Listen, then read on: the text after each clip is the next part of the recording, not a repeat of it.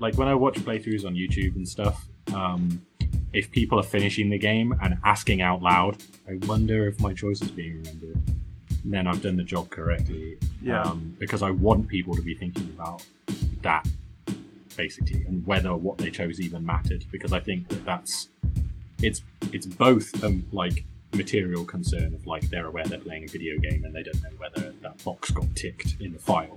Yeah. But also, I think people are also asking themselves, did that even matter? Full stop, like ethically. Yeah.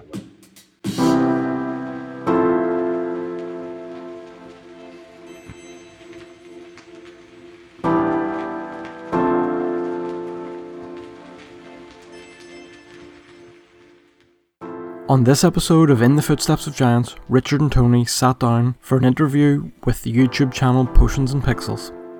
They have very kindly allowed us to post this audio as part of our feed as well. This is part 1 of that interview. Hello, everyone. We are super excited about a special interview. We are broadcasting live right now on Facebook, YouTube, and Twitch with a very special Indie Game Club episode. I am joined by two awesome folks, Tony and Richard of the game studio Farfew Giants. And Tony and Richard, I know you've seen some of our episodes before, so we have a tradition of clapping it up. So everybody I'm hoping is out there, including you all. Yes, let's make sure to clap it up. We're super excited. Keep this environment positive and welcoming. So I'm incredibly excited to have you all on the show. For those who are watching right now, you will recognize these two individuals are behind 3 of the games we recently covered on Indie Game Club. We talked about the Night Fisherman, the Outcast Lovers, and yesterday we talked about the Imagined Leviathan. And we also, early on in one of those episodes, we also showed a teaser for one of the games you guys have worked on and are working on right now, Ring of Fire. So definitely check out those episodes. If you have not seen those before, those are currently on Facebook and YouTube, and we also broadcast on Twitch. So again, super excited to have you both. I have a million questions to ask you all, and I'm and as you guys saw with the streams and guests we had, we were really animated and excited to discuss and interpret and delve into these games, because I think what you all are doing is quite a bit different than the norm, right? I mean, we're used to the indie game space being more experimental, more of an opportunity to explore topics that may not fit kind of the mainstream kind of game model. But I think you guys take the narrative in a direction that's willing to confront topics that even the quirkiest publisher might be, in some cases, a little hesitant to handle. So at first I wanted to ask you guys about that. What inspired you? What created your love for games in the first place, and what kind of helped you guys establish this kind of brand of Farfew Giants? Because I think it's very clear now that when we see some of these games, I'm like, that's a Farfew Giants game. Okay, there's several questions. Yeah, there's a lot. You'll find that for me. It's a lot. I'm just throwing them out there. Okay, the most interesting one to answer is probably something to do with why we make the kinds of games that we make. Yeah. So I guess anger generally, or existential crisis, just ongoing, constantly boiling. The way that we got our start really was that Rich and I were both freelance in the games industry, and we bumped into each other at one of the industry events that we regularly go to down on the beach in Brighton, which is the south of England. And we were discussing the particulars, let's say, of some of the like freelance work that we've been doing, and maybe that we're not finding it that fulfilling. And so we just tried to decide what was the most unique thing, the most complete thing that only the two of us could accomplish. And that ended up, basically, we were looking at Mike Bithel's game, Subsurface Circular, in particular as inspiration. So that game, if you're familiar with it, is just a single really well realized 3D scene with text that forms the majority of the gameplay, and it's like a bit of political intrigue. It's a fairly familiar robotic parable for race differences, essentially. But it had the spark in there that we looked at it as like, okay, so you can make one high production value looking scene, have all the gameplay be in text, which is cheap to produce because it's just text. But if you do it well, it can be really captivating. Sure. And when you're making something that small, it can be somewhat political. So that's kind of like half of it of why we decided to start making the types of games that we made, where they were very, very asset light, essentially, without too much, fine detail to things. And most of our games have text as a primary part of the gameplay. Sure. And then the other half of it is just generally being frustrated with the state of the world. Yeah. And I'm this is coming at you from 2020, so I don't really need to tell anyone that the world is totally balked and there's all sorts of problems with it. I'm more political than Richard is. Like when we first started working together, Richard was looking for someone that had things to say, and that was animated about things. And I was very animated. I did part of my degree in philosophy and then studied screenwriting. And then, I'm constantly reading about various injustices and making myself angrier. And then, like, for example, maybe we can talk about this in a bit more detail later, but The Night Fisherman was literally just a response that we made in a week at first to a tweet by a politician called Priti Patel in the UK, who was congratulating herself on closing our borders to all, like, everyone. This is before, well, it's not before coronavirus, but it was, closing the trade borders, sure, as well as immigration and, like, refugee borders and stuff. And they were congratulating themselves on this, and we were like, can I swear on this show? Sure. I will say, this is we have our corporate sponsor here, but they're very they're the best corporate sponsor you could ask for. They have they've never asked for one iota of editorial control. They love what we're doing. So Go for it. So well, the mood's left me now, but yeah, let's say we were very angry, and so we were like, right, what can we do that just basically puts up the middle finger to Priti Patel, and so we made The Night Fisherman. Wow, I think that answers the one part of your question. Yeah, and as far as I guess delving a bit more into with you all doing your freelance work before you all came together to form Far Few Giants, and we should say you guys are the primary forces behind Far Few Giants, but you do work with other people. I guess notably we should also mention Richard Campbell, whose information we put into the description, who provides all the music, from my understanding, which all the audio generally, so including all the sound effects, the soundscapes, everything, which are fantastic, which are absolutely fantastic. So shout out to Richard. Hopefully he gets the chance to see this, because I would love to even talk about that part a bit more as well. Richard, what were you all doing? What were the types of projects you all were working on before you all came together to form Far Few Giants? Yeah. So I was working on primarily VR. At university I studied to be an animator, and my goal was to make animated short films, which you can kind of see the legacy of that in The Night Fisherman and some of our other games. It is trying very hard to be a short animated film, but with an element of interactivity and storytelling. I don't like animating a lot of dialogue, and so we tend to skim over that bit. And we were definitely inspired by things like Frog Detective, how they're quite simple in their animations.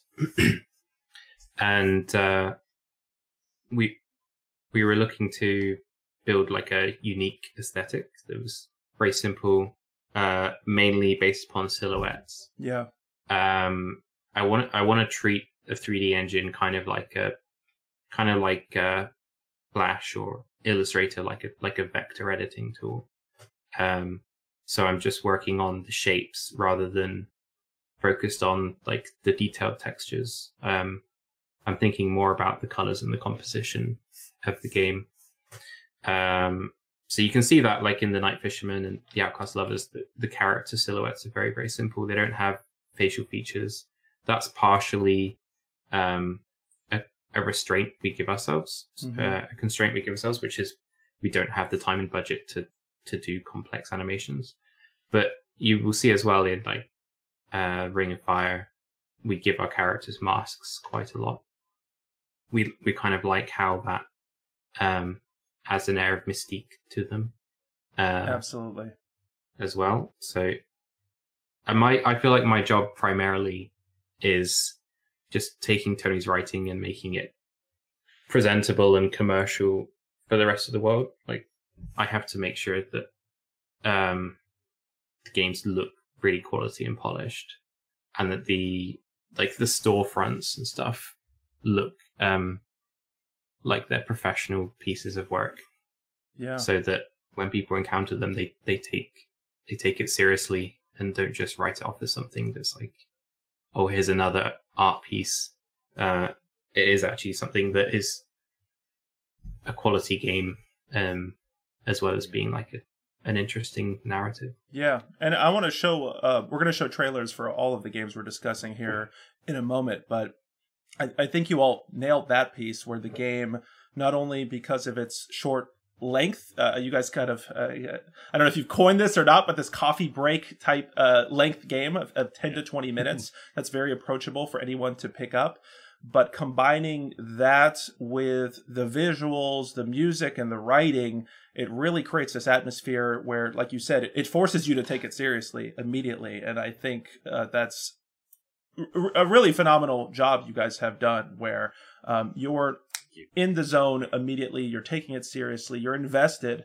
And so let's explore that a little bit more. But if you don't mind, first, I want to show the trailer for The Night Fisherman from our friends here at Far Few Giants.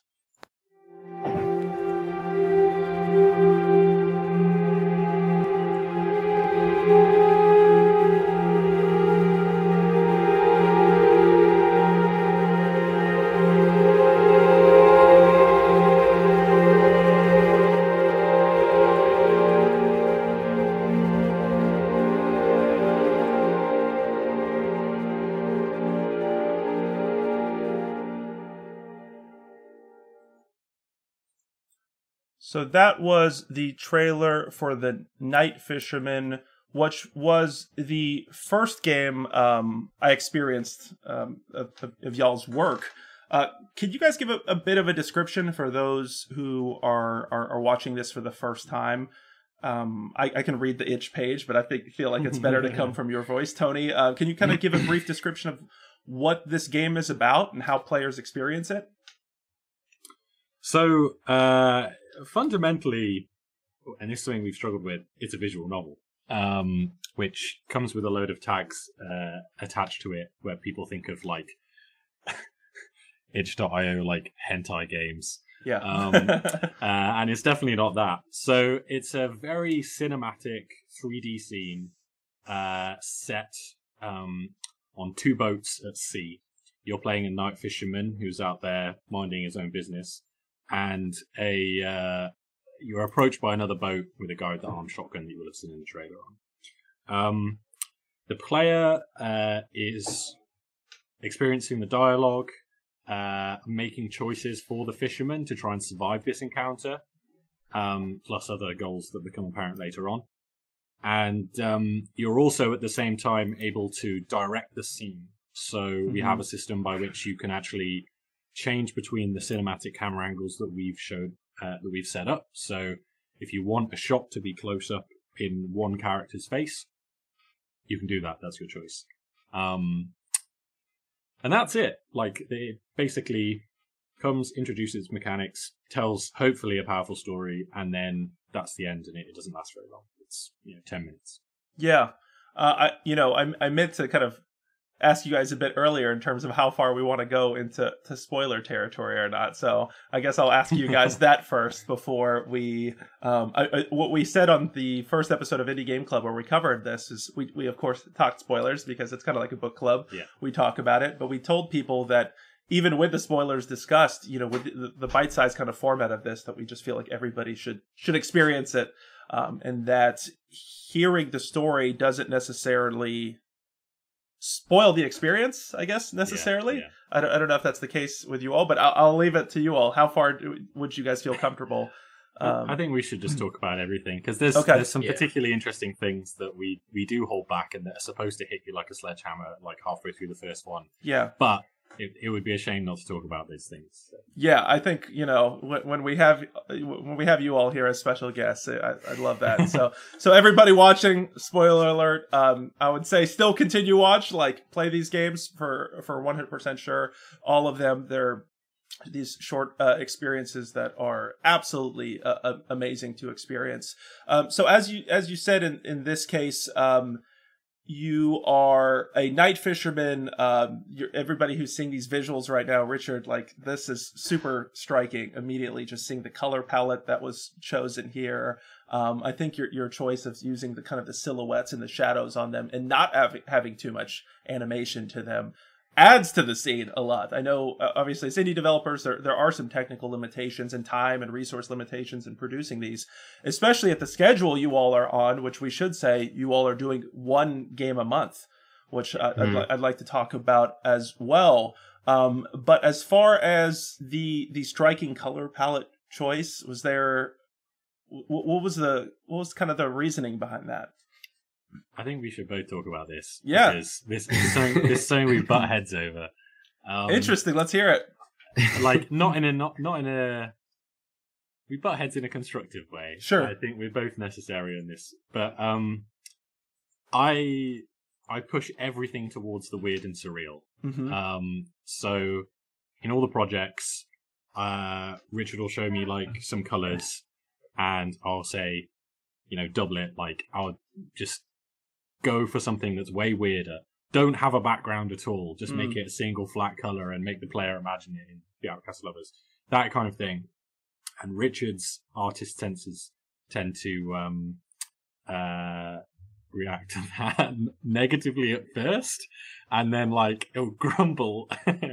We'll say all this shit while his mic's muted. It'll grumble, and then do it, and then say it's not very good, and then undo it. And then go back to it later and like, actually, yeah, this is the best version of this. The same thing with Imagine Leviathan in the black and white. Like, we had a lot of conversations where I was insisting that like the floor and the fog and the sky and everything had to be just pure white. No texture on the ground, nothing. This comes from a place of realizing that we're making a game every month. With 2 people plus extras, so we're not going to be able to compete with the visual stylings of Ghost of Tsushima, and we're not going to be able to make anything that's traditionally stunning in that way. So the best thing we can do is like be bold, use color based like storytelling, and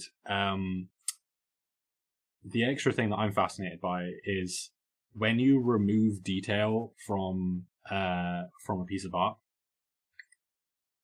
it doesn't necessarily go missing because the player still imagines it in their head. So, like you specifically mentioned the point about characters' faces, and Richard was talking about masks before. Yeah, and it's not just because of technical limitation that we put masks on people's faces or shadow them or just leave it featureless. It's because when you're reading that dialogue, and if I've made sure the dialogue is very textured and communicates to you exactly how that person is feeling and how their anime should be animated, you don't actually need to see the animations. Like, you fill that in your head with something that is way better, realistically, than we could produce for the entire game, game's length within a month. Or even if we had probably a year, like, you're going to be imagining better things, particularly in the Night Fisherman where it's in shade. And the same for environments, like the background of the house in Outcast Lovers. Like, behind. I forgot my own character's name. Behind Mary. Mary, when Mary with the window in the background. Yep. Yeah, so Ola's got the window in the background, and Mary's. Oh yeah, on the Ola. side. Yeah, exactly. And but on Mary's side, it's just like a purple background with a couple bits of furniture that are floating in a void. But I feel like players don't generally notice that. Like you're imagining the whole space there, in theory. Anyway, I'll shut up because it's an art question. Yeah, Richard, I'd love to hear your thoughts on this. I do want to give a quick shout out. Coinmonger, thanks so much for the bits. Hey, Layla, who was a guest yesterday, thanks so much for sharing and liking the stream. Really appreciate y'all there. Thanks so much. Yeah, Richard. So, yeah, this being an art question, what are your thoughts on this? I'm loving hearing kind of this inside information into the process. So originally, when we made The Night Fisherman, we made it in a week. We produced 6 games. Was it between 6 or 8 games? 6 games in 6 weeks. Wow. At the very start of the year, and so we are now gradually like working through them and releasing them over a month. But that came with even bigger limitations than you would find typically in our games. So The Night Fisherman, the reason it is so minimal is we really only had time to put in the sky, the ocean, a couple boats, a couple characters. There's like a quarter of the amount of content as there is in even the Outcast Lovers, which feels kind of minimal on its own. So I tend to just pull in a bunch of different assets, like Unity assets that I have at the start. So I would pull in a pre-made ocean shader, a pre-made skybox, and then I'd tailor it to how I want. So I may go in and replace every single texture. I may hack apart the shader and completely rewrite it, or I may leave it roughly as it was, depending on how much time I have. And then I have my own cell shader. So cell is just kind of like cartoon anime style shader that I use on everything, which gives me that nice edge highlighting and harsh solid shadows. Yeah. So that's kind of the bulk of it.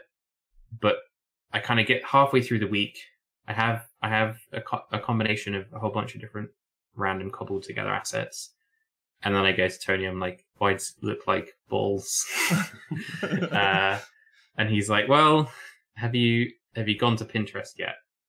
It's like, "No, I've been avoiding it. I don't want to go on Pinterest because I get sucked into it for a day." Is that right? I'm going to give you a limit of an hour. Put together a Pinterest board, find all the best inspiration you can find relating to this topic, pull them together, and send me your top 3 images as inspiration. And then what I try to do is just borrow ideas from those images and merge them with the assets and 3D models and shaders I already have to create something that is artistically unique and like technically achievable. So actually, if you were to Google The Night Fisherman, there is a piece of concept art that I didn't make that I just stumbled across during my research process that has almost the exact same color palette. by I don't know whether it's by accident or not, but it was definitely on my inspiration board. And it showed up in a couple of the YouTube thumbnails that we didn't create. So that was The Night Fisherman. There's other interesting stuff about that though. Like, I think I made this point recently on our podcast, but I see the way that AAA studios tend to make things, or even like big indies who are working on like multi-year projects for $500,000 or whatever, like they will create absolutely everything they can from scratch. And it's more like it's kind of like a classical orchestra or something, where everybody is writing, or the one person at least is writing completely original music, and then they're going and they're getting people to record a completely original recording of that performance, capturing it, and then that's what they're selling. So everything there is like completely original. Whereas what we do is more like how hip hop music gets made. So we're just sampling. Basically, we take like an asset pack from one place, a shader from another, a color palette from some concept art, whatever, like, you know, structural inspiration from a film or something, and we're just slapping these things together in a way that creates new meaning. And most of the time, none of those individual things, unless it's been done very intentionally, is like wholly reproduced or even identifiable in the final product. So like in the Imagine Leviathan, there's a boat model that's in there, that's in the tutorial area, and that's like a standard boat model that Richard got from Sketchfab or something, right? Gotcha.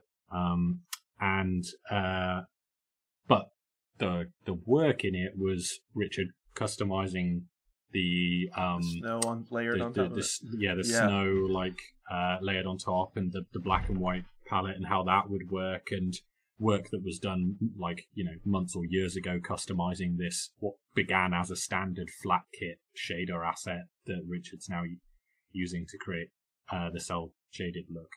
So it's a very scrappy and I think modern way of working. It's not the dream of the Altair perfect creator who just sits there and squirrels away and creates everything from scratch. Yeah, and we have a couple comments here. Some of them I'm gonna get to at different times, just based on the structure of the conversation here. Amar, I see your question about Outcast Lovers, and so I will make sure that when we get to the section on Outcast Lovers, that we will get to that. Tempest636, who is also a guest and is a big fan of your work, wrote, "If you think about it, nothing is fully original anymore. They all take some kind of elements here and there from other media, but the final product does have new meaning and originality in its full package." Yeah, absolutely, Tempest. Thanks for that. Coinmonger asked whether the dialogue was written or spoken. It is written. Is that something? Obviously with any of these things, there's production costs and times and resources, but I think there's something powerful about the fact in this case that it is actually written. So I wonder if you all, had unlimited money, whether you would actually make the choice of going with recorded dialogue or whether you prefer written for that reason of what you said, the mind filling in the blanks and kind of personalizing it in that way. What are y'all thoughts on that element? Yeah, I definitely prefer written text. I wouldn't say that I wholly enjoy playing every written game. Sometimes I find them a little bit exhausting, especially if they're paragraph heavy rather than short, snappy sentences. But the way I kind of see it, our games are like a book, mm-hmm. but more accessible to the new generation because there's interesting visuals, because it's got a level of interaction. It's much more approachable, and I think a good example of that is White Ocean Big Jacket, which we took a lot of inspiration from. Yeah, I was right about to mention that. Yeah. Although their design is a little bit different. It's closer to, say, old-fashioned cinema before they had voice, where they would have your text cards, and then you'd have your visuals, and then they separated, contrast. Yep. And they play off of each other. Yeah. Whereas we're kind of acting them out both at the same time as interactive subtitles. But definitely, one thing you don't realize is that reading text is a mechanic. Mm-hmm. And when we don't have a lot of time for building a lot of mechanics, having text that is interesting to read, engaging, makes you think, and gives you engaging choices. That can sometimes be enough. Yeah, I think it's easier to write intriguing text than it is to be read, than it is to write intriguing text to be listened to. Listening to just feels more passive. You're less having to concentrate. It's very easy to just kind of fade away and not be concentrating on what's going on. You just kind of allow the story to happen. Whereas at least with reading, it's more active. You're having to actually use your eyes to look at every single word, and for most people, say it out loud in their head. And then there is the point about the imaginary acting that happens being more powerful than what we could achieve. With unlimited budget, I'd definitely try it. Like, it would be something that we'd experiment with. And we should say, in your latest game, the Imagine Leviathan, there is a voice, and in fact, it's your voice, actually. It's my voice, yeah. For those who are listening and doing a double take, yes, when you're hearing that godly narrator voice coming in, So that's just me trying to insert myself into the game as a god. But no, not really. It suited Imagine Leviathan better because the content is more poetic and is less having to sell you on some emotional state in the voice. So, and I used to like teach poetry. I used to be an English teacher. So I kind of got some practice at doing that. So I was more comfortable doing it. But like narrating the Night Fisherman or Outcast Lovers, I don't know. I don't feel like I would have been up to the challenge of voice acting it. Rich is just shaking his head very suddenly. Like, it's tricky too because it's a different context, right? Like, and we'll get to these trailers too because I know the audience might have a little trouble keeping up with all the different games we're talking about. But I guess the tricky difference is with the Imagine Leviathan, you're kind of this outside narrator speaking onto the experience versus a kind of a tense dialogue between different individuals in the Night Fisherman or even in the Outcast Lovers within a loving relationship, right? But still a tense situation. So I'd imagine it's a whole different style of kind of like acting and production involved in that as well. Yeah, there's a couple aspects to it. Like, I have tried doing voiceover in game jams before.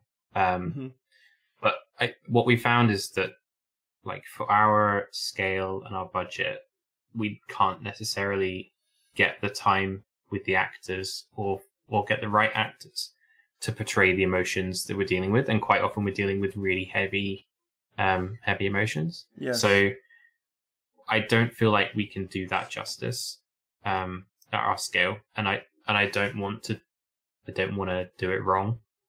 So I'd rather just leave voice out and let people interpret it in the way that they feel is right.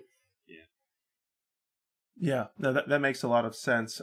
One more technical question we have here before I also want to bring in the Outcast Lovers trailer so we can maybe talk Outcast Lovers and Night Fisherman together. But Coinmonger is asking keyframe animation or mocap or both. I think I love the question, Coinmonger. I think it's assuming we have access. I'm sure these guys are loving access to motion capture. That would be awesome, right? It was really strange. In my previous jobs and companies, we've always had access to high quality motion capture, whether that was like a cheap little suit, like a perception neuron or something, which would cost you a few thousand, or whether it would be like a full animation stage. I am trained as a motion capture animator. That's awesome. But we don't have a lot of time. So what I end up doing instead is grabbing a whole bunch of not very good animations from Mixamo and then trying to mash them together on a timeline in Unity with a whole bunch of different tools that like control their head direction. You can mask different limbs, so you can have just a left or right arm animating, for example, or just a head, and combine them all at runtime and pray to the gods it doesn't fall over on itself. Yeah. If we do come back to it next year and do like a polished update, I would love to hand animate a lot of those motions, but it's just time. Like I spend so much time building the artwork out for the scene to make one good looking screenshot that what it actually looks like in motion tends to kind of fall by the wayside.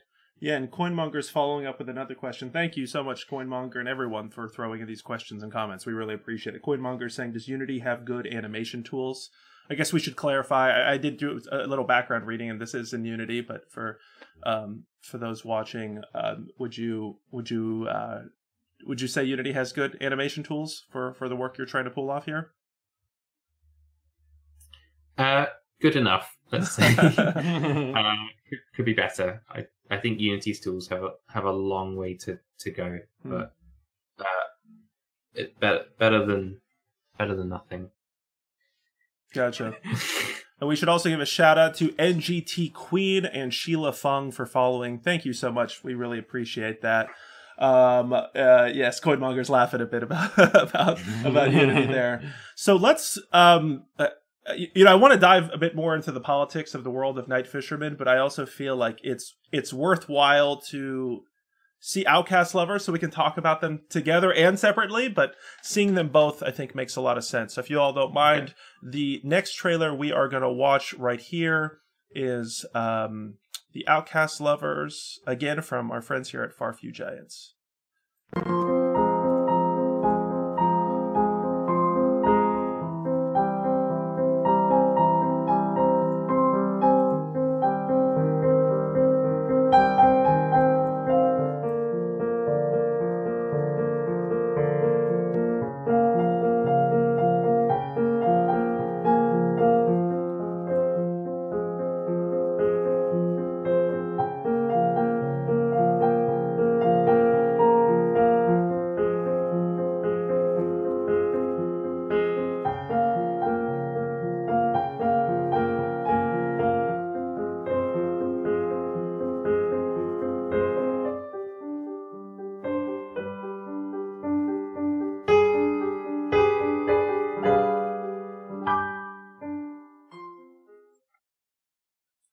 So that was the trailer for the Outcast Lovers, and again, we have a couple thoughts here in our chat that we will get to momentarily.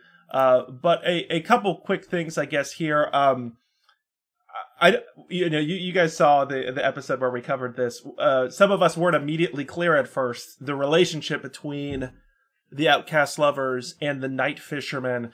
I was curious to hear directly from you all. Was that intentional to some extent, that you guys didn't like outwardly say that this game is directly connected to this game? I wasn't sure what you all were going for there, but if you guys don't mind going into that and then maybe talking a bit about those connections and which are kind of going here with this narrative. Yeah, you hit the nail on the head when you analyzed it, I think. You were suggesting that the games were designed to be played separately and to be played in any order, and they are.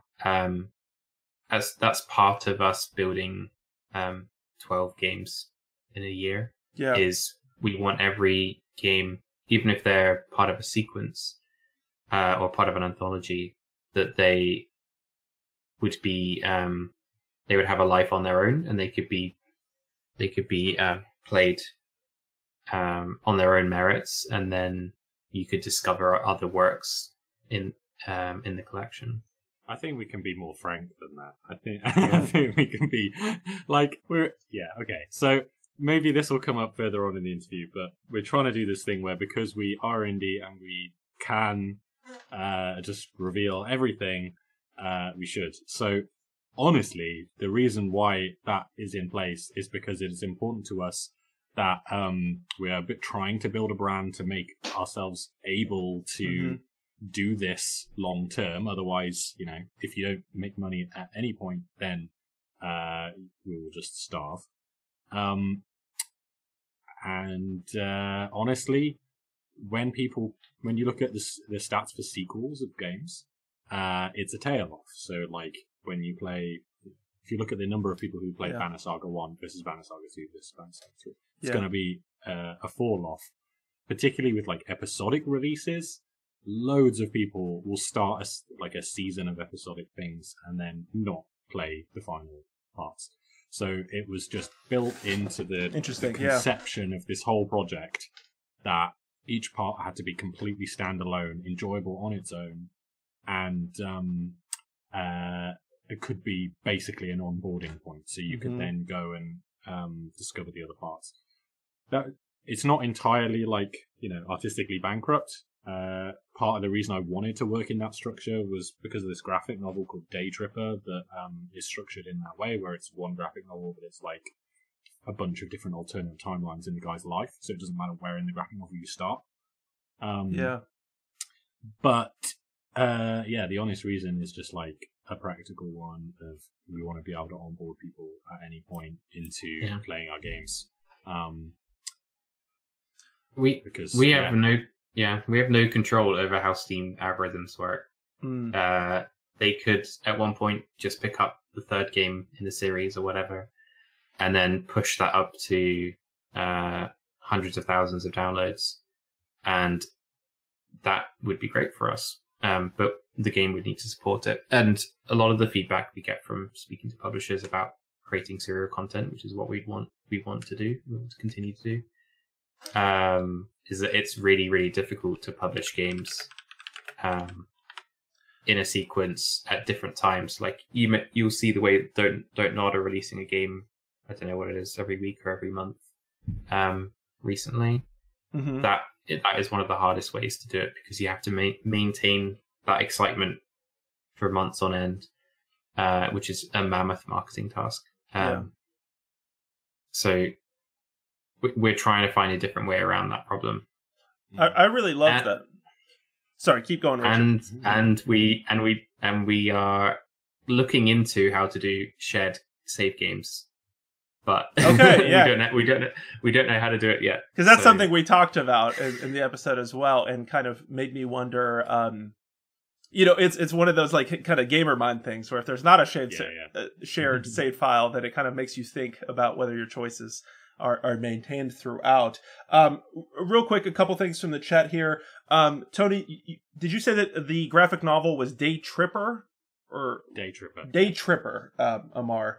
And Amar, I see you, as well as Tempest, and hey, Madam Fun Size, thank you all for jumping in here. A lot of folks who are lovers of y'all's content, and please keep those questions coming in.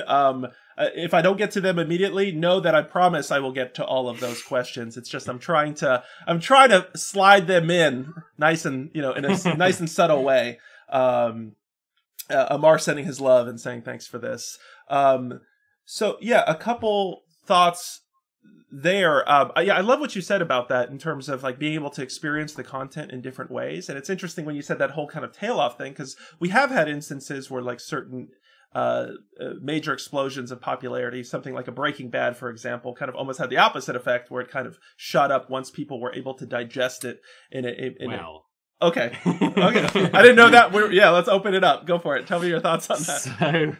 So yes, Breaking Bad became lots more successful after its first season. It wasn't. I think like season 3, right, is when it got. Yeah. But when people discover it later on, because other people are telling them, "Holy crap, I'm on season 3 and it's incredible." Sure. They don't start from season 3. They start from season 1. Great point. So like the viewership stats, and the same with the Banner Saga thing, where it will almost always, except in the case of weird things like Call of Duty franchise or something where it's completely not connected, it will almost always in heavily narrative content be that your first episode has to have the highest viewership stats, and then it tails down from there. So that doesn't necessarily mean that the success of subsequent episodes can't get the franchise generally so much popularity that the start episode grows again. But yeah, you still do get a tail off. So the idea was just to basically nip all of that in the bud and not have to think about it, and just make it so that you can get on at any point. And what we're trying to add in time for the next chapter is, as Richard said, this shared save file, so that not only will your choices carry forwards, but I really want to make it so your choices carry backwards. So that there's things that you can do in like future episodes, which may change some single line or a single asset in a previous one, so that if you play them out of our release order, it's almost like it was foreshadowing the choice that you later made. I love that idea. Will the player be aware of that? Is this going to be something like a telltale thing? I see Richard against. Okay. No, I hate that. I hate that. Yeah. we try to hide everything as much as possible. Yeah. Yeah. And it gives you some surprise.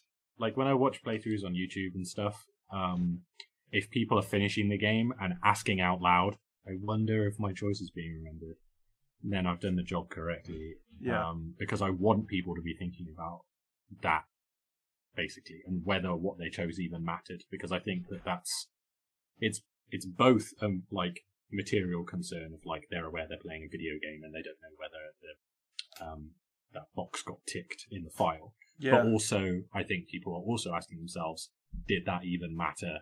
Full stop, like ethically. Yeah.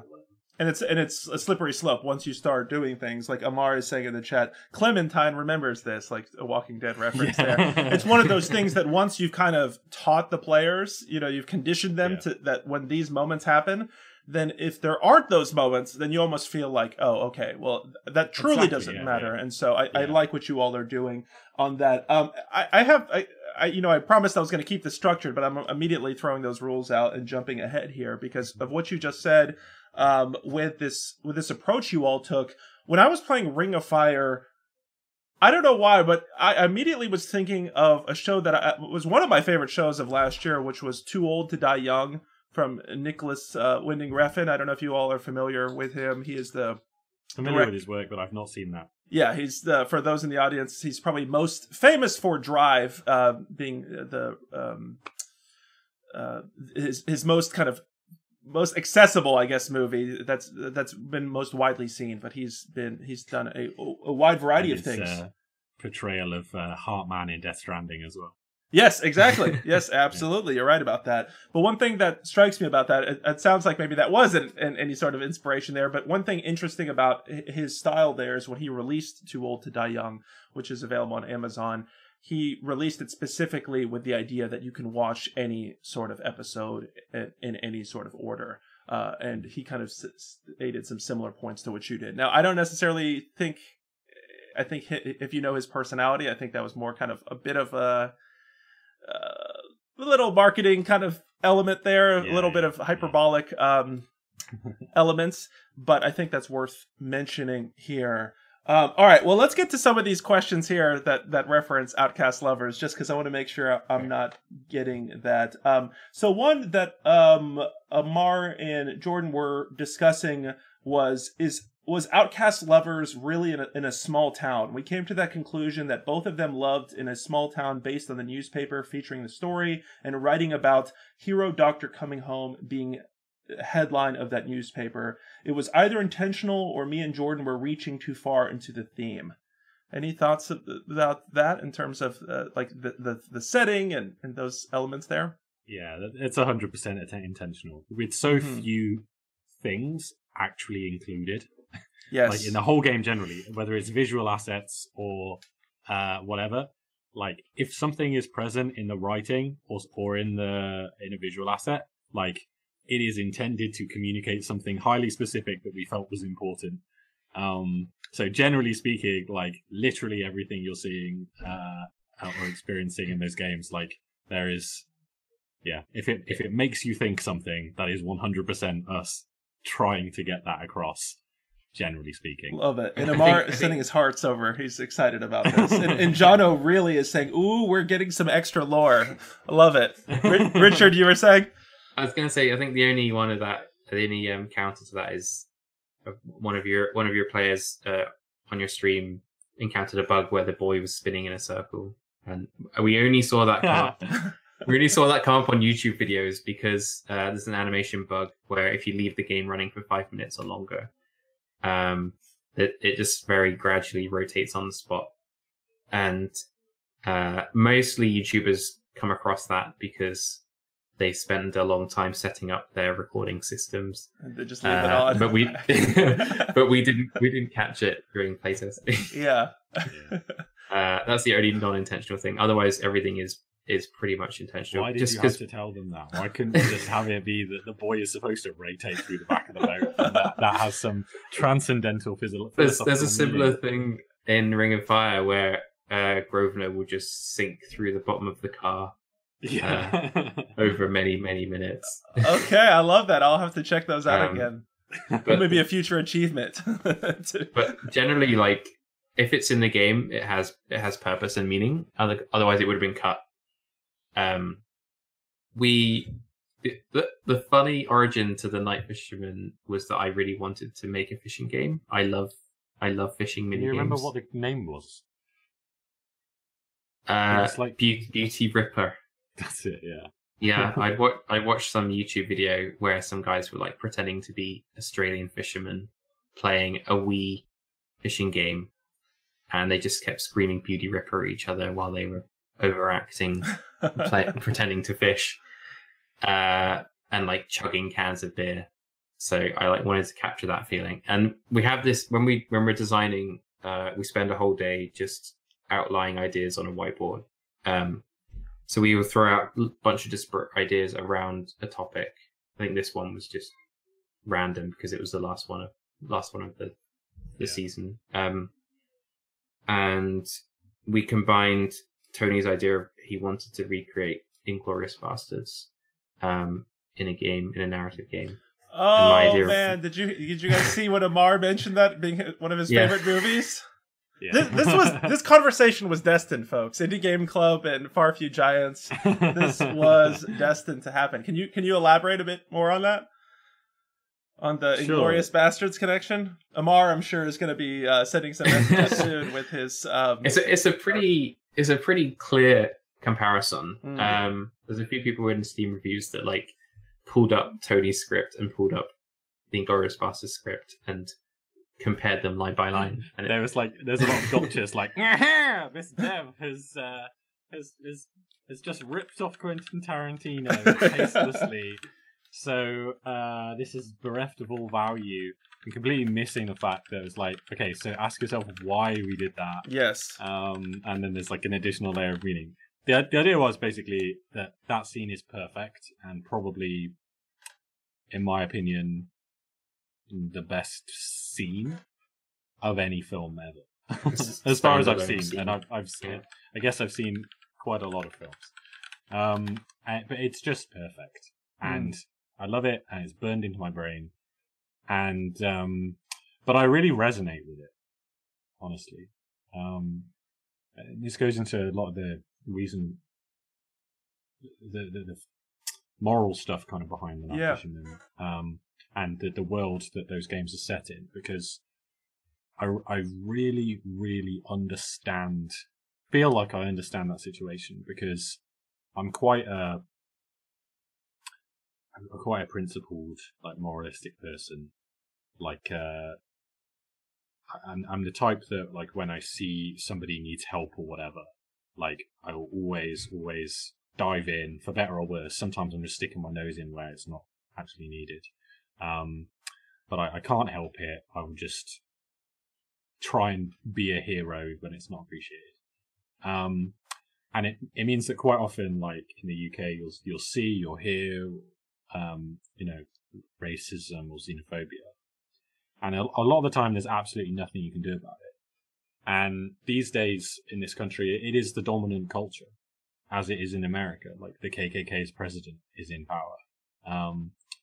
In the UK, it is, Farage and the UKIP people or the BNP supporters and the Islamophobes won. Like Brexit has happened, like our Prime Minister is on record calling Muslim women letterboxes and things like that. So that is the dominant culture, and I feel like the farmer, Monsieur Lapetit, in the scene from Inglourious Basterds, he's in a situation where the dominant culture, represented by Hans Lander and the SS, are subjugating people around him, but he can't do anything about it. He can't fight because he just died. He can't, I can't go out and just, fight racists in the street because I'd get arrested and, it would tank, whatever other life or career opportunities I had. So, and also it's just not that black and white because it's just the dominant culture. It's not like individual targets. And I'm not going to be able to just go out and punch Richard Spencer.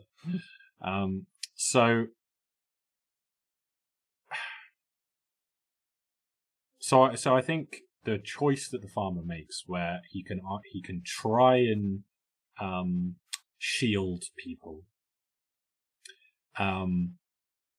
but fundamentally his choice only comes down to do I sacrifice myself for basically no gain just to show solidarity with people, or do I capitulate and let the fascists into my home and tell them where the people are and all that kind of stuff?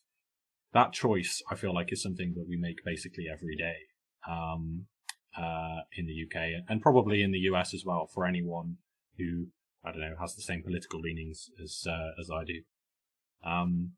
There's always a choice to be made about whether you actually stand up and scream about the horrible, horrible shit that's going on around the world, that millions of people in concentration camps in the Uyghur region of China right now, for example, or do you just go along with your life and play video games?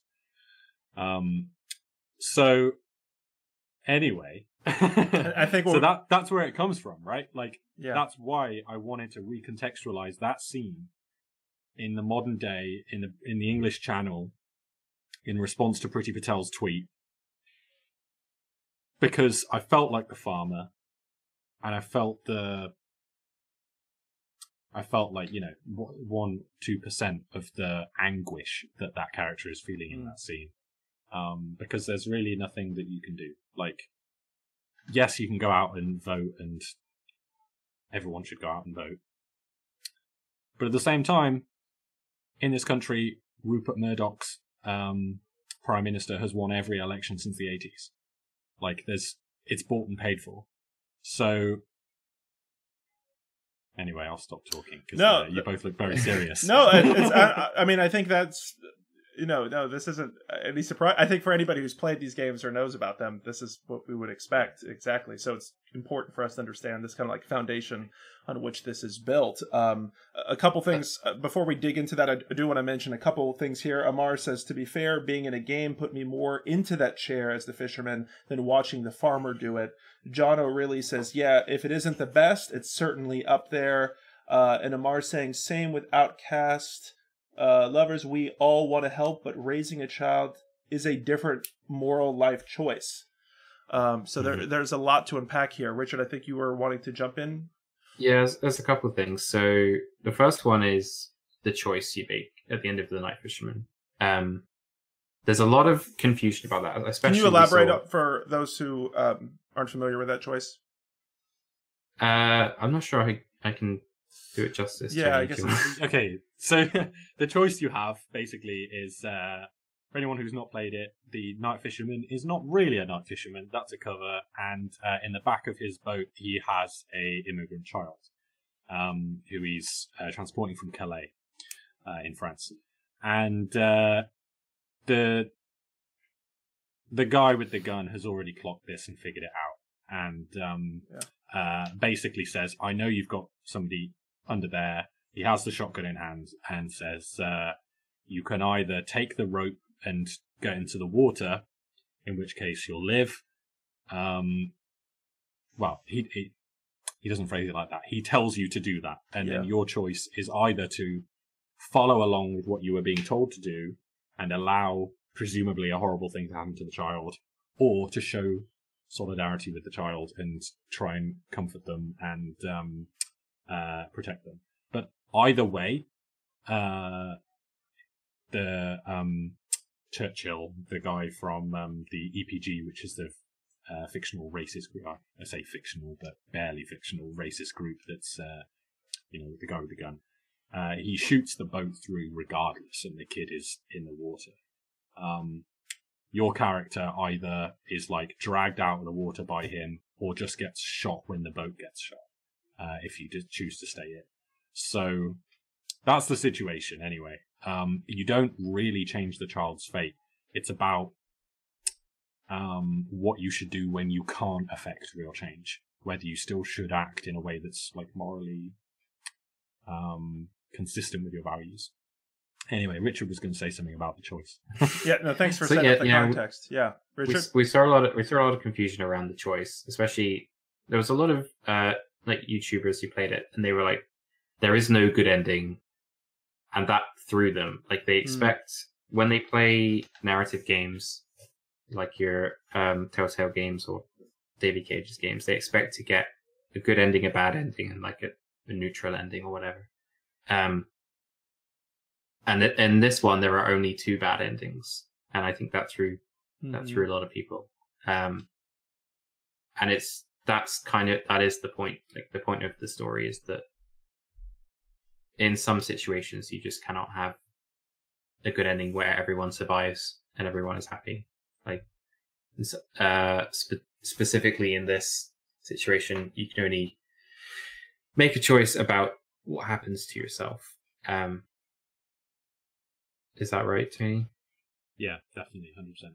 Yeah. Okay. And I think it's interesting. One of the things we talked about yesterday was kind of expectations going into games. This whole idea of like, how much should you know about a game ahead of time, watching a trailer, reading up on it, or going into it blind? And some of that depends, obviously, somewhat, I guess, on the length of the content as well, for kind of the expectation of what people are going to be involved in. Can you talk a bit about the reaction this game has received? I guess both not only on the narrative front, but also mechanically, because even in our early conversation, there was some people were like, well, the visual novel game. I think you guys saw my kind of opinion on this is the term game, I think, is a long spectrum, and I love this whole kind of minimalist interactivity, even from changing camera angles and making dialogue choices to maximum activity. And so what's been the reaction to the gameplay as well as the narrative that you guys have seen? Can I ask a question first? Yes, please. Did you know about the game going in? Did you just observe it on its face value of what there is on the store page and the trailer, which is kept quite vague, or did you hear about it through someone else and you were told that there was a deeper level to it? So traditionally, I'm the kind of individual that's lurking on every website, Indie Games Plus, like every indie website imaginable to try to get, score my next fix, so to speak. And I honestly can't quite remember. As you know, we're covering so many games that I can't remember quite the first time. Sorry about that. Quite the first time I had heard about it. I want to say it was either Indie Games Plus or it was through just like scoping through the racial justice bundle, but I had not watched anything about it ahead of time, or I only read the basic description because I wanted to go into it blind, and I didn't know explicitly the relationship between Night Fisherman and Outcast Lovers. Is there a reason you asked that? Yeah, because we struggle with that all the time. Like we want our games to be approachable, so there's a balance, but there's a fine line between being explicit about what the content is, and about making the game appear as something that a Steam gamer would enjoy. Say, for example, a fishing game, and then throwing them completely for a loop and giving them something that they don't expect but might enjoy in a different way. Yeah. The reaction has generally been positive. I think both games, I did a bunch of stats the other day, and both games average about an 80% user score across a bunch of platforms. That's great. It's been somewhat made more negative. It was higher than that, but we got brigaded by 4chan because of the political content. Which, honestly, like, they have to play the game to review it, so like, good. We fully expected that going into Steam. Yeah. Like, we know that Itch is very open to this sort of content, and when we applied to join Steam with our games, we knew that we were going up against a brick wall essentially, and we've come across it pretty well. Like, the Night Fisherman's done pretty well. But people have generally been really positive about it. I feel like more so than other games that we look at that are in the same scale, we get polarizing views. So it's either people coming on and saying this is leftist propaganda, or this is just Inglourious Bastards, and there's no reason why you should have recontextualized this, or that kind of thing. It'll be very negative, or they'll be like screenshotting Richard's tweets and then like calling him out for like shaming reviews or something. And then but then we have really positive stuff where people are just like probably if they already agree with the game's politics, but people find it very, very affecting, very moving, and also we've had a reasonable number of people who have like reached out or written reviews or joined our Discord to talk to us or whatever, who have immigrant experiences or have experienced British nationalist racism, that appreciate what we're doing. We've not had, we kind of considered that maybe we would have people who do have those experiences, but that were going to come at us and be like, who are these white boys? But that hasn't happened, I think, which means we probably did a good enough job. But at the end of the day, like, we're just making stuff that feels true, and we have very little budget. So we can't necessarily like go and hire loads of people that are not ourselves. We've only got ourselves to make the stuff. So I think it's important, Tony, that we say like we have sensitivity readers that we work with. We have our Discord members, we have mentors, and they all work together to make sure that the stuff we're putting out is authentic and it is meaningful. That's an excellent point. There's a thing that's more interesting, I think, that's further than that, which is that we pitch the stories to ourselves that we are equipped to tell. So you'll notice so far that you don't play as the refugee boy. Yes. In either Night Fisherman or the Outcast levels. And that's because we're not refugees. We can't tell necessarily the texture of his story. But what we can talk about is the experience of being a British person and seeing this inhumanity occur and wanting and needing to respond to it. So we definitely can talk about those things, which is what we choose to. And that includes, depicting and writing characters who have experiences different than our own. But I feel like we're not telling their stories for them. We're telling stories about British people responding to their existence, which is its whole other separate thing that needs to be dealt with. Yeah. And I think people hearing you all say that, I think it shows also an appreciation for the fact that these things these aren't just kind of like window dressing or like sensational backdrops in which to set stories, right? We kind of see that oftentimes is the case. I mean, somewhat, I guess you could say, like with how some of the AAAs, like maybe Ubisoft kind of flirts with like the political or something as like a backdrop to just dip their toes in order to... You can storm Washington and the White House in this game, but it's not political. Yeah, exactly. Stuff like that. Or even Deus Ex, I guess, with their kind of cybernetic apartheid kind of component, I think is worth mentioning there. How about to the question as far as defining this as a game or not? I know you haven't answered that directly, but Richard, you kind of talked about when you were talking about the production of it, you said this kind of even started off in your mind kind of almost as like an animation, like a animated story, so to speak. I don't know if I'm referencing that correctly, but I don't know if that helps us answer that question or not. So I mean, as long as I was working in VR, which was like 4 years, we were always doing linear narrative content where you had no control over the gameplay at all, and that was, I guess, primarily like a production cost thing. We wanted to produce the highest quality work, and the more you branch the story, the more you're limiting yourself in terms of how much polish you can put on each element. So a couple of the big projects we released one was called Abe, which is now getting a re-release, and maybe even a film, and that was written and created by Rob McClellan, and we created the VR port for it. Another one was Dispatch, which came out on all the Oculus devices. It was published by Oculus themselves as part of Story Studios, which was quite a prestigious group at the time.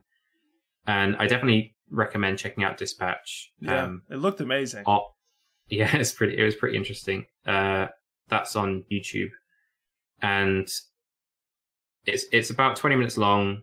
It's like 4 episodes. I think it started originally as 5, and it's stark black and white wireframe narrative, animated narrative about what is it to be a 909 dispatch caller, and to be hearing someone in a moment of panic, and to be responding to them and being sort of their only source of comfort.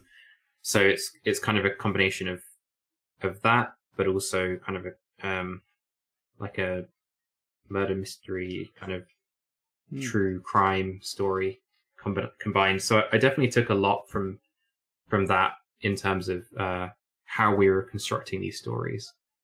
And straight off the bat, I wanted to make animated short films in game engines because, and you've seen this in the recent times, like Pixar and everyone is now working in game engines. They built their own game engines for rendering because it's so efficient for lighting and rendering.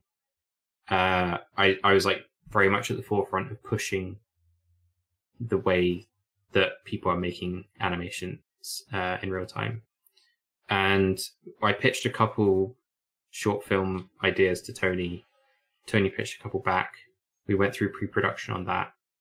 And then we kind of we settled on Ring of Fire, which is it's a digital adaptation of the board game Sherlock Holmes Consulting Detective. You got to my question. I knew that was the case. Okay. Yeah. I'm so glad. I'm so glad to hear that because that's what. So upcoming question. So we played. Me and my friends had played Consulting Detective for 6 months, and that each case you play is pretty epic. It's It takes about 3 to 6 hours over an evening, and you're so exhausted while you're going through it that you kind of take turns in who's leading the investigation and who's taking notes and who's looking in the telephone directory and stuff. It is mentally engrossing, and I really recommend you watch the Shut Up and Sit Down YouTube review of it because I think it's pretty well produced.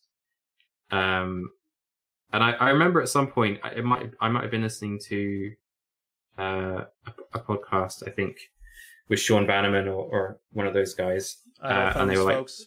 Idle Thumbs, and they were like, I really want to see a Consulting Detective game made by Camposanto, made by the guys who wrote The Walking Dead and Firewatch. And I was like, I really want to see that too. So I started working with my friend, who's a programmer, on making, just at the time, I wanted to make a companion to Consulting Detective that was an app that you could just type in your search result into and it give you the results you wanted. And then I brought the idea to Tony, and we were like, should we make this a full game? And you were totally into it.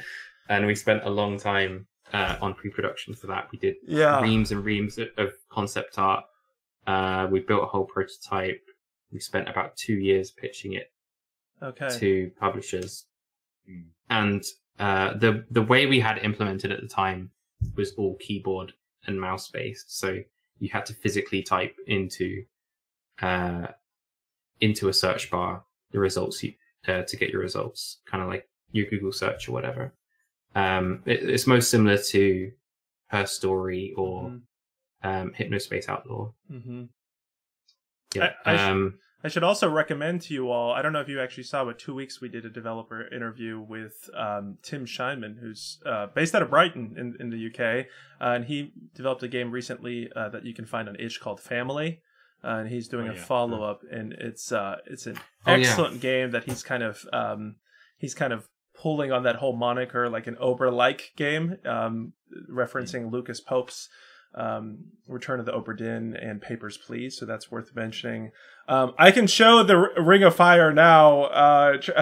I know we're kind of flipping around here a bit. I don't know if that would help. I also was thinking you guys might be inspired, but I think you were developing this beforehand, but games like Chronicles of Crime or Detective on the board game front, if you haven't seen those before, those employ kind of a digital component as well. And Potions and Pixels is equal lovers of board games as we are video games. So we love seeing that.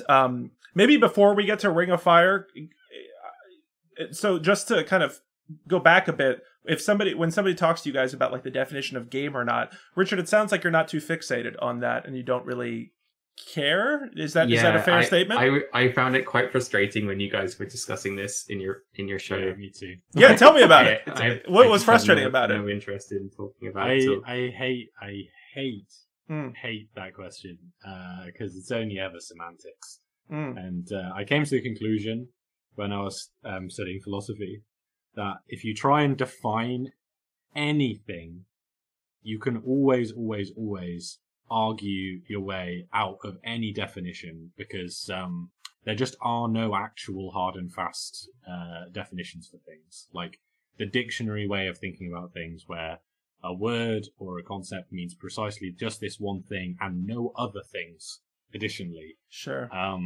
Just doesn't exist. So like, yeah. I hear you. I majored in philosophy as well, and I can't remember who, but the philosopher that one of his more recent works, or recent meaning with the last 50 years or so, was looking at the definition of games and like sports and like what fit. Yeah, I studied the exact same thing. Yeah, what definition? I hear you on that.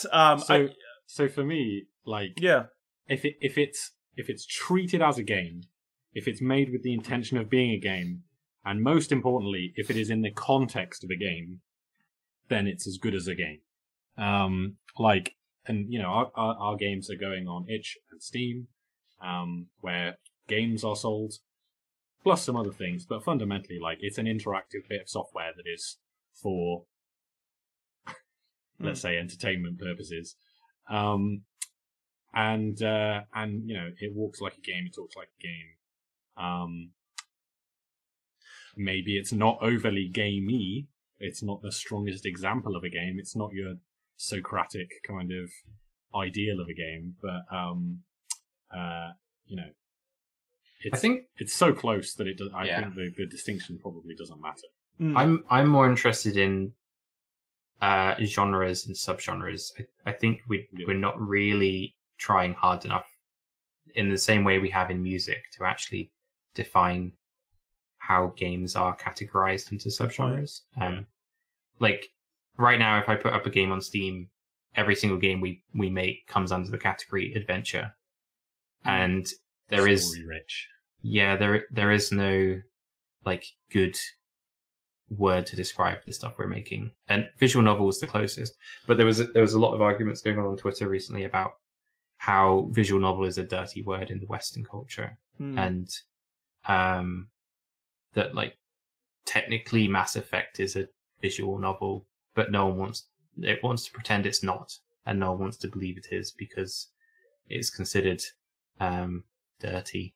Yeah. And so it is an interactive fiction, or it is story rich, which I think is I understand y'all's frustration, and I thought that this would be the response to that question specifically. I still think it's something that worth like discussing long term for this medium, because this medium is still relatively young, kind of in its infancy, so to speak, definitely compared to other forms of art and entertainment.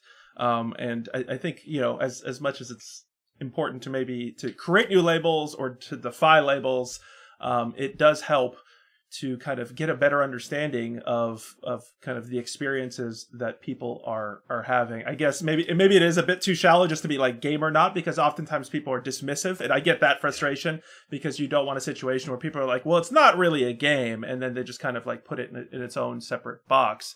But I think that whole idea, even to Tony, to your point, you did say like interactive, and I think there is an expectation. So kind of to play devil's advocate here for a moment is, you know, we have been playing a lot of these kind of labeled visual novels as part of our series, and there are questions about like the levels of interactivity. In fact, you'll notice that even week to week we've had usually at least one type of game of this category on, and there's been kind of a mixed reaction. Some people are saying, well, it's not interactive enough for my tastes, or I guess I should say, you know, one of the strengths of this medium is the ability to interact. And so I guess what I'm asking here is, to me, it seems still like a fair criticism that people can level and say, like, you know, that there's maybe not a cartoonish like expectation of like pure being able to just like hero fantasy with the child or the fisherman or all that, but a type of level of interactivity is kind of expected, so to speak, in this medium. So I guess how do you all respond to that. And then I promise the next thing we're going to do is talk about the camera controls as part of the interaction, because I know Amar's been holding on to that question, and I know we've been going over time. So I hope you guys are you guys still okay? I'm good. Okay, I'm good. This is great. I'm gonna take a 30-second break if that's okay. Okay. Pop to Lou. Is that all right? Please go for it. Absolutely. Richard, you take the question. Okay, so I think what's interesting to talk about here is Tony could talk about this better, but how linear our games are. Like traditionally, if you were to come across them, you would think it's very linear. There's no exponential branching. You don't end up with like 10 different outcomes. And there's a sense from some players that makes it less of a game. But I mean, if you were like the primary point is for us to tell a good story. Yes. And if we think that having multiple choices is going to give you a better story, then yeah, we'll probably do it. But it's a way up between telling the author's story that we want to create, how much time we want to spend on it, and like giving you the sense of agency that you have control over the story. Because there are plenty of interactive fictions out there that branch like spiders' webs into thousands of different multiple endings, but if they don't communicate the choice properly as being a real choice, as being having like actual impact on the story, and it doesn't tell you that something has happened and you have branched, then you won't notice it, and so it might as well be a linear story. But you may end up ending the game early, or you may end up with a result that you don't really feel completely happy with. Yeah. It is like writing a branching story is no harder or easier than writing a linear story. It's the way you want to approach creating that particular game. Yeah, I love what you said there, because I think that's important to state that you guys obviously had a defined experience you wanted to convey, and you delivered it in this fashion. And not every experience requires, to reference the last few sentences we were saying with this conversation, not everything requires like you have to have this level of interaction, or you have to deliver the experience this way. So I really love and appreciate what you all are doing there. I will ask one more thing about that before we we get quite a few of these questions and comments in here. Is and thank you, Bardbastic, for the subscription. Thank you so much. We really appreciate that. Thank you, Bardbastic. And MVP in the Potions and Pixels community, really appreciate that. You are the man for sure. Thank you. To that question, what can I ask you all? What are the benefits in your mind of making this a game versus simply an animated short? Like, what to you is the actual difference that the player is experiencing, and why did you choose to deliver it through the interactive game medium versus just simply uploading this as a video built in Unity, for example? Well, we have actually considered the option several times of just uploading it as a video built in Unity, or just like recording a canon playthrough that we just do or something. But so I think there's a bunch of like arty reasons that we could give, like the interactivity is somehow better for engendering like empathy in the player or something, because it's forcing you to actually make that choice. And there's been counter arguments to that, but I do still buy into it. I think that's the case. Like, I think it is more compelling to have to choose between like ethical things that you're invested in a game yourself than watch a character do it, for the most part. Watch a character do it that you're not controlling, for the most part. But then there's also other things, like there is no financially sound market for short film. No. It doesn't exist. So if you want to do that, you need to make it interactive and make it into short game experiences. And even then, there's not really much of a viable market. We're working on it, but there's not much. But it's more viable. People are more likely to be exposed to that. Like, when people go to the cinema or go on Amazon to like watch a premiere of a film or something, those are very, I guess, Hollywood's equivalent of AAA spaces, and you don't get indie films running, like I'm talking short films, student projects, also running in the cinema. But Steam, you do get those things. You can have our game side by side with an Ubisoft Watch Dogs game or something, that they can coexist and both present their value side by side. So I think it's more possible in games. Also, not artistically interesting, but we really like games. And so we're making games. And so if we want to say something, then it's going to be told through the game format, in the best way that the game format can do it that we can think of. Yeah. And that's it. So there's real dumb answers to that question, but like no, I've got one extra point. Yeah, is please, Richard. If you're making a 5-minute short, that would take you 6 months or so to fully model, rig, animate everything, render and light. But we can make 5-minute shorts that are really just 30 seconds of actual content, but spread out with other things like the text or the interaction. And so the actual work effort there gets stretched out and can go further and can give you more content for the amount of time we put in, which is really the way we're able to produce so many games in a year, whereas we may only otherwise have produced like, I don't know, 6 30-second shorts or something on YouTube, which is completely unmonetizable.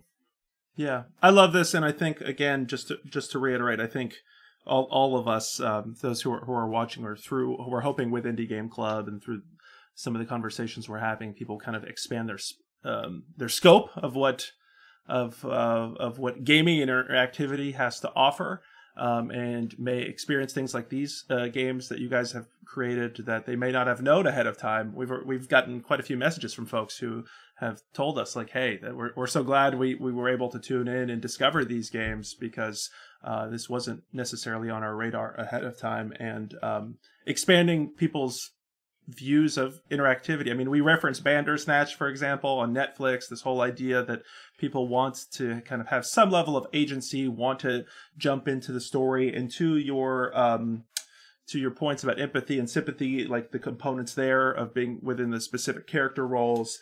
We have Omar saying, you can learn more from this game than reading all the news out, teaches sympathy via games. And Tempest 636, I think this might have been referencing Mass Effect. To Richard's point, he says it has RPG shooter mechanics and visual novel mechanics. True. Amar saying it's hard to market it without giving a point of reference. If you haven't already, please follow the show on anchor.fm. You can also follow us on Twitter. FarFewGiants is @FarFewGiants. Richard is @AnimTree. Tony is @Anthony_DE_fault. You can also follow me @SaintlyStewart. The podcast is also supported and hosted on the PlayDiaries.com website. Until next time, thank you very much for listening.